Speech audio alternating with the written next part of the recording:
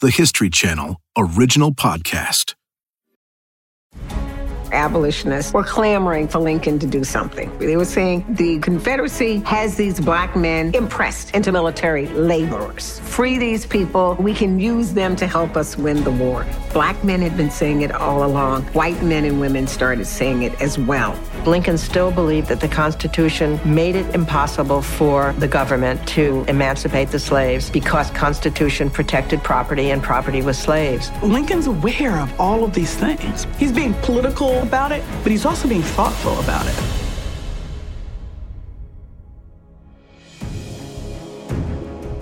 From the History Channel, this is Making Lincoln. I'm Andre DeShields. It's the summer of 1862. The Civil War has been raging for over a year, and Lincoln is at a turning point. The leader of his army, General McClellan, has disappointed him. In order to take back the vital naval city of Norfolk, Virginia, Lincoln had to personally assume command. And now, the Confederate forces are energized by the new leadership of General Robert E. Lee. Lincoln realizes that to win this war, he's going to have to make a big move. A move presidential historian Doris Kearns Goodwin says might be risky. So that's when he begins to think about the fact that I don't have the constitutional power to emancipate the slaves in the Union as president, but maybe as commander-in-chief, I can emancipate the slaves in the South as a military necessity. But Lincoln would have to persuade the cabinet, the army, and the people that the Emancipation Proclamation was the right thing to do. It's a daunting task to convince all of these different factions that freeing the Confederate States' enslaved people is their best move. Lincoln sets out to do what he does best. He talks. Here's historian Christy Coleman. Over the summer, Lincoln is talking to people about what will become the Emancipation Proclamation. He's talking to his War Department, he's talking to his State Department. Lincoln thought slavery was wrong. But he's also someone who believed in what he imagined as nuance. Arthur Clint Smith describes Lincoln's initial plan. Free the slaves, but then send them somewhere else. And Lincoln frames this as he's like, even if I wanted black people to stay, there is no way that the average white person would ever allow black people to exist without the threat of violence hanging over them at all times. They don't want to live next door to you. They don't want you to vote. They don't want you on their juries. They don't want you to go to school with their kids. They don't want you anywhere near them. And Lincoln said the way to make people feel less physically threatened and socially threatened is to say, after we get rid of slavery, this is going to, again, be a white man's country, and black people are going to go somewhere else, so we won't have to worry about it.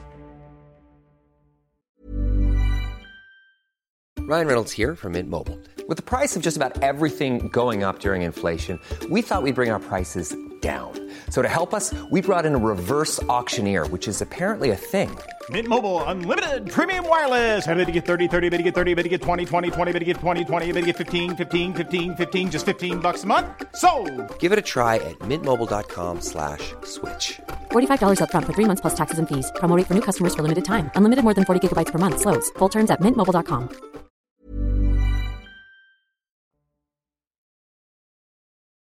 Most Northerners are against the Confederacy, but a post-abolition America was still hard for them to picture. Here's historian and author Caroline Janney. Keep in mind, the Free North is 99% white. And so there is a palpable fear among white Northerners of slavery being ended. Especially those who felt that they were going to have to compete with black men for the same jobs, for the same housing. Author Edna Green Medford says the tension was just as palpable among black Americans. Now, there were black men and women as well who believed that the two races could not coexist. They're just thinking, I am tired of dealing with this. I want out of this country.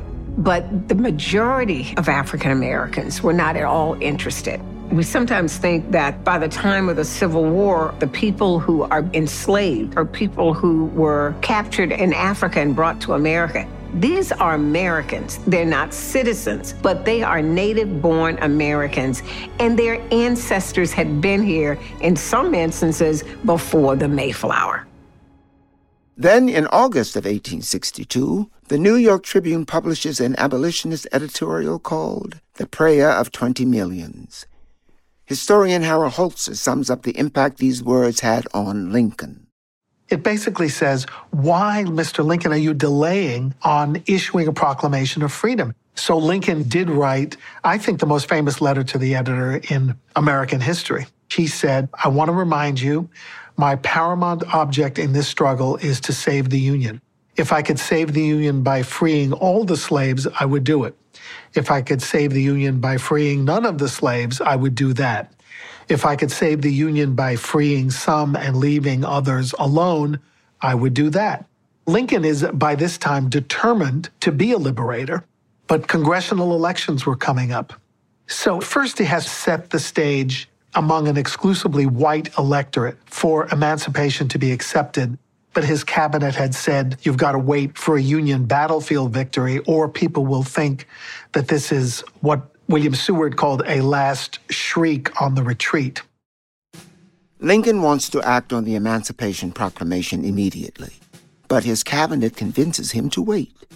Wait until the Union can claim a victory in battle. That's what will bring the people over to Lincoln's side. Meanwhile, in Virginia, the Confederate Army is wasting no time waiting to see what Lincoln will do next. General Lee's forces are on the move. United States Army War College historian Doug Dowds. From the time he takes command, he will drive Union soldiers back from the gates of Richmond. And now Lee is looking at the spires of Washington, D.C. And then Whittier will write back to Jefferson Davis, is now seems to be the most propitious time since the beginning of this war for this army to enter into Maryland, a change of policy for the Confederacy to now invade the North. Robert E. Lee and his Confederate troops are tantalizingly close to the capital. He thinks, if he can play this right, this might be Lincoln and the Union's last stand. General Stanley McChrystal explains Lee's strategy. So the idea is Lee would put pressure on President Lincoln politically, and it might lure the Union Army out into a battle in which he could be destroyed. So he's able to maneuver his force to force a battle at a place called Antietam. The Battle of Antietam will unfold on September 17th, 1862, on beautiful rolling farmland of western Maryland. A creek divides the two armies. At dawn, fighting erupts in a large cornfield. The fighting that occurred in Miller's cornfield was so severe that the corn stalks were cut all the way down to their bottom. Then the battle shifts to the middle of Lee's line, a sunken road. This is a farm lane, and after wagons going across it, it eroded to become a trench line. Two understrength Confederate brigades will defend that sunken road, and two divisions of the Union Army will attack that sunken road repeatedly. After 2.5 hours of fighting, that Confederate line will finally break. But McClellan will commit no more forces to it. The Confederates retreat when they realize that McClellan has deployed only a quarter of his troops. The Union forces vastly outnumber them. When the battle is over, that sunken road is littered with bodies like a mass grave. It's known today as Bloody Lane. Here's Caroline Janney. Antietam's the first battle that will be photographed. The scenes of the sunken road are absolutely heartrending. People can't believe the carnage that has happened from this one battle. Once these images are produced, the reality of war sets in fully. Antietam is horrible. The thing about Antietam, though, that becomes important is that Lincoln needed a win. He's not doing really well in the spring and the summer of '62. Antietam gives him permission to issue the Emancipation Proclamation to the South and change the course of the war. So Antietam was on September 17th. By September 22nd, Lincoln was issuing the proclamation. That preliminary proclamation said you have 100 days to either come back into the Union or I'm going to free your enslaved laborers. The Confederate retreat at Antietam is the cue Lincoln has been waiting for. Now he can issue the Emancipation Proclamation at last. On September 22, 1862, Lincoln finally issues the Emancipation Proclamation. In it, he says, "I do order and declare that all persons held as slaves within said designated states and parts of states are, and henceforward shall be free, and that the executive government of the United States, including the military and naval authorities thereof, will recognize and maintain the freedom of said persons." Lincoln knows that this grand proclamation will only become a reality if the Union proves that it can win this war. And right now, Lincoln worries that McClellan may be hurting those chances. On October 1st, Lincoln travels out to Antietam, and he has a conference with McClellan. McClellan has asked him to go out and look at the battlefield, and Lincoln is really disgusted that he's showing him all of these wonderful things that happened on the battlefield, and yet this hadn't been a decisive victory. Lincoln is frustrated to realize how many troops McClellan held back the day of the battle. He believes the battle at Antietam could have been the decisive victory. For Lincoln, this seals McClellan's fate. There are elections coming up. McClellan is very popular not only among his troops, but among Democrats in the North. So Lincoln doesn't want to fire him yet. But the day after the midterm elections, Lincoln will fire McClellan. Many people are outraged at Lincoln's decision. Many are also still reeling from Lincoln's emancipation announcement in September. And between September and January, the blowback was so great that many people thought he might not sign it. To make matters worse, the Republicans lose quite a number of seats in the midterm elections, leaving them with just a slim majority. There are now twice as many conservative Democrats, and they oppose emancipation. What people in the North feared is that now the South would never come to the bargaining table. This would mean the war would be prolonged forever. Lincoln is set to sign the Emancipation Proclamation on January 1st, 1863. But no one knows if he will actually go through with it. On New Year's Eve, people gather in black communities throughout the North, waiting. There was what we call watch night, where Douglas was with a group of abolitionist friends waiting to see if Lincoln would keep his word. Kenneth Morris, founder of the Frederick Douglass Family Initiative, describes the moment that word comes. Lincoln has signed the Emancipation Proclamation. There was a great celebration that broke out. Douglass was said to have a great baritone singing voice, and I'm sure he was out there singing at the top of his lungs in celebration that this document was finally signed. The morning that Lincoln signed the Emancipation Proclamation, there'd been a big New Year's reception at the White House, and he had shaken hundreds of hands. So when he went finally to sign the Emancipation Proclamation, his own hand was numb and shaking.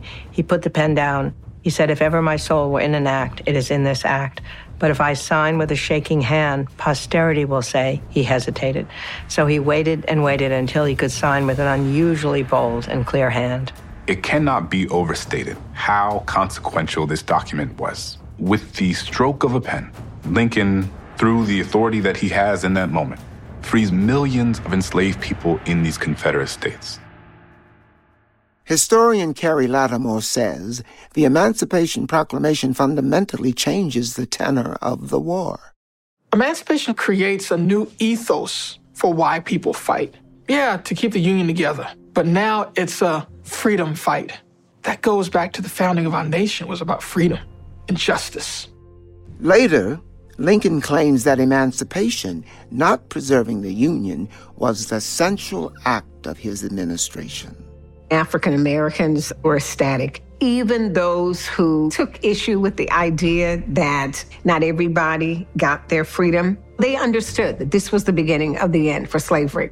Douglass says, if Virginia is free, Maryland can't be enslaved for much longer. You're going to have to end slavery in Kentucky. You're going to have to end it in Delaware and Missouri. Also, the proclamation gave authority to bring black men into the Army and Navy. This is an argument Douglass has made for a long time. Frederick Douglass had been advocating to allow free men and these contraband enslaved men to join the Army. And Lincoln agrees. So it is the Emancipation Proclamation that actually establishes the United States colored troops. Douglass believed that, especially after the proclamation, if you deserved freedom, you needed to fight for freedom. Frederick Douglass didn't just advocate for enlisting black men from Confederate states. He even encouraged his own family in the North to join the fight. When you think about his own sons, Lewis and Charles, who he recruited into the Massachusetts 54th Regiment, that's really putting his money where his mouth is. They were free, but yet they would risk their own freedom and their own lives to go and fight in the Civil War because that's how important that cause was to them. That's how important the cause was to Frederick Douglass. Not surprisingly, arming and training black men does not sit well with the slave-holding South. Many people in the South were furious. This is what they feared during the 1860 election. And they thought that it would create slave rebellions across the South. They thought it would create insurrections. They thought that he not only was taking away their property, but putting their lives in danger in a profound way.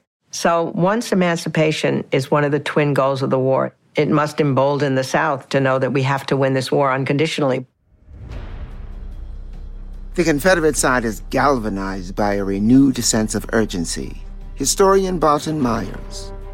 So Robert E. Lee once again steals the initiative. He marches for a second time on a raid into the North, through Northern Virginia, across Maryland, into Pennsylvania, and the Union Army of the Potomac is on its heels.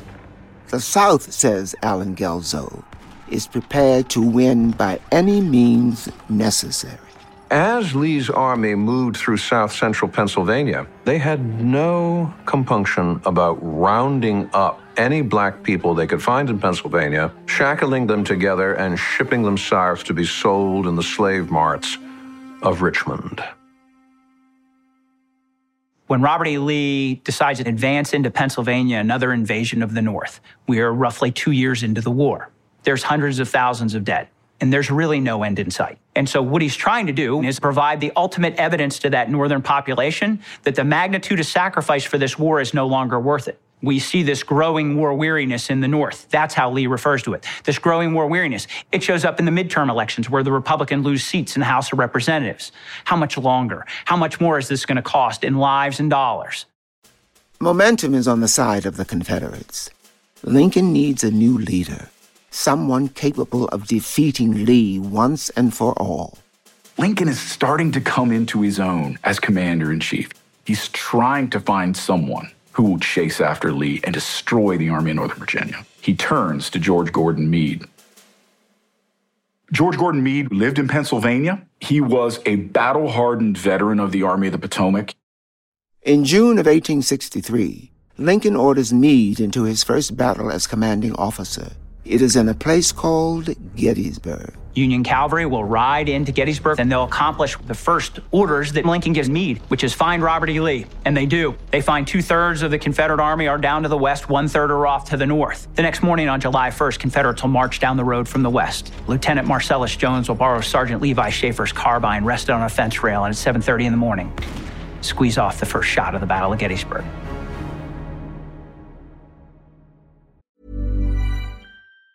Mom deserves the best, and there's no better place to shop for Mother's Day than Whole Foods Market. They're your destination for unbeatable savings, from premium gifts to show-stopping flowers and irresistible desserts. Start by saving 33% with Prime on all body care and candles. Then get a 15-stem bunch of tulips for just $9.99 each with Prime. Round out Mom's menu with festive rosé, irresistible berry chantilly cake, and more special treats. Come celebrate Mother's Day at Whole Foods Market. Ready to pop the question? The jewelers at BlueNile.com have got sparkle down to a science with beautiful lab-grown diamonds worthy of your most brilliant moments. Their lab-grown diamonds are independently graded and guaranteed identical to natural diamonds, and they're ready to ship to your door. Go to BlueNile.com and use promo code LISTEN to get $50 off your purchase of $500 or more. That's code LISTEN at BlueNile.com for $50 off. BlueNile.com, code LISTEN.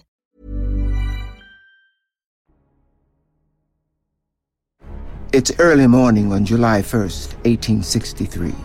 The first shots at the Battle of Gettysburg have just been fired.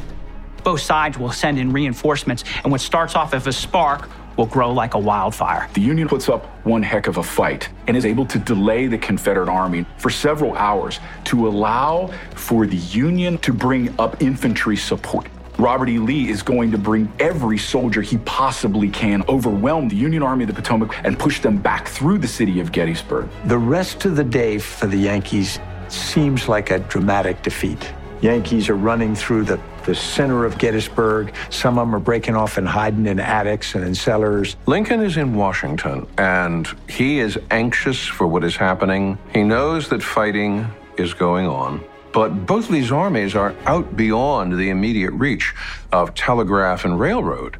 So the only news is fragmentary, bits and pieces that are floating through the newspapers, through couriers. There are wild rumors, complete defeat of the Confederate forces, followed by complete defeat of the Union forces.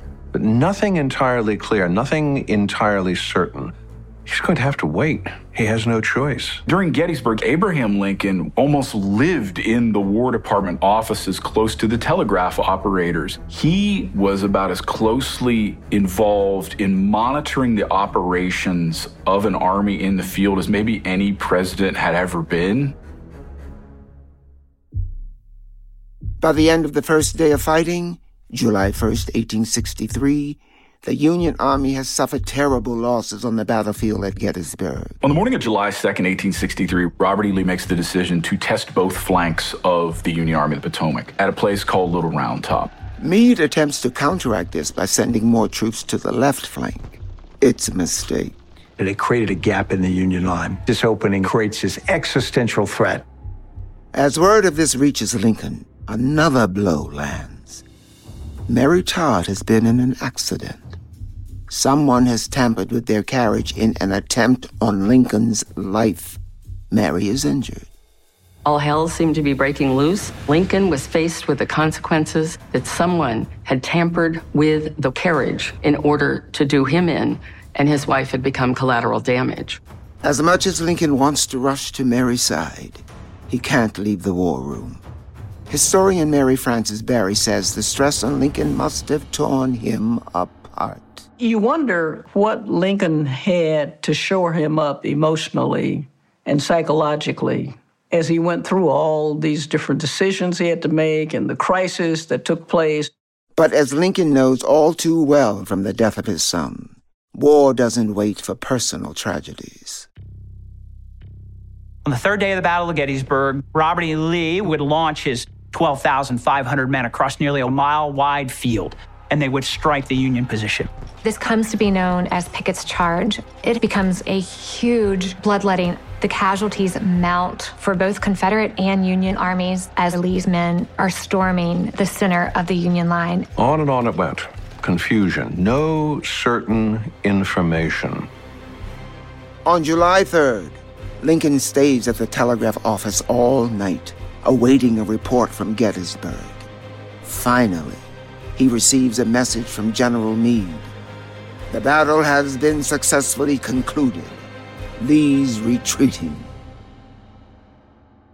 After Gettysburg, Lincoln is thrilled with Meade. Here we've had the first decisive victory for the Army of the Potomac over Lee's army. This is a victory in no uncertain terms. Unlike Antietam, it is clear that the Union Army has won this battle. The patriotism and cheers going in offices. And in Washington, D.C., hardly any work gets done that day. The president gets serenaded at the White House. The idea that if it isn't the end, it is the beginning of the end, this is prevailing throughout the North. Gettysburg has been the largest battle of the war up until that time, will remain the largest battle of the war, somewhere around 50,000 casualties. Lee has lost a third of his army on this venture north, and he has clearly been defeated. But amidst the celebrations of Gettysburg, Lincoln is still waiting for news from another important battle happening in the West. And while the Battle of Gettysburg is going on, Ulysses S. Grant is now laying siege to the Confederate Army inside of Vicksburg. Vicksburg was the last portion of the Mississippi River the Confederates still held.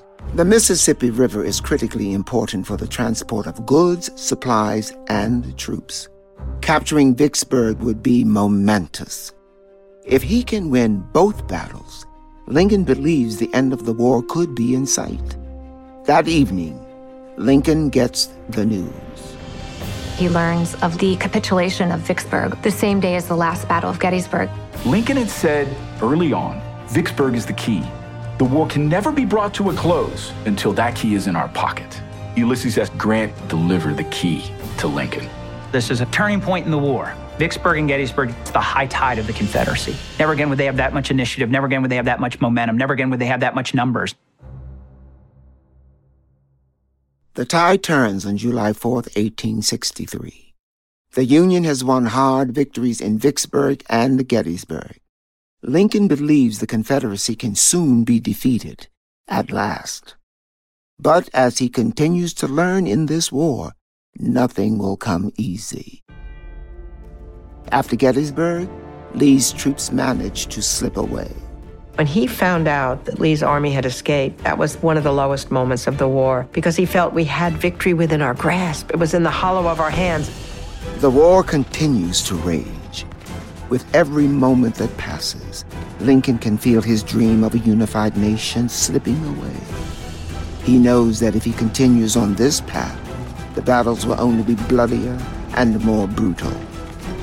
Is he ready for the sacrifices he'll have to make? That's next time on Making Lincoln. Making Lincoln is a podcast from the History Channel, produced by Best Case Studios. For the History Channel, Jesse Katz and Jennifer Wagman are the executive producers. McKamey Lynn, supervising producer, and Julie Magruder, producer. The executive producer for Best Case Studios is Adam Pincus. Suzanne Myers is our producer. Ashley Warren is the associate producer. Galen Mullins edited and mixed this episode with assistance from James Hansen. Abraham Lincoln was originally produced by Radical Media for the History Channel.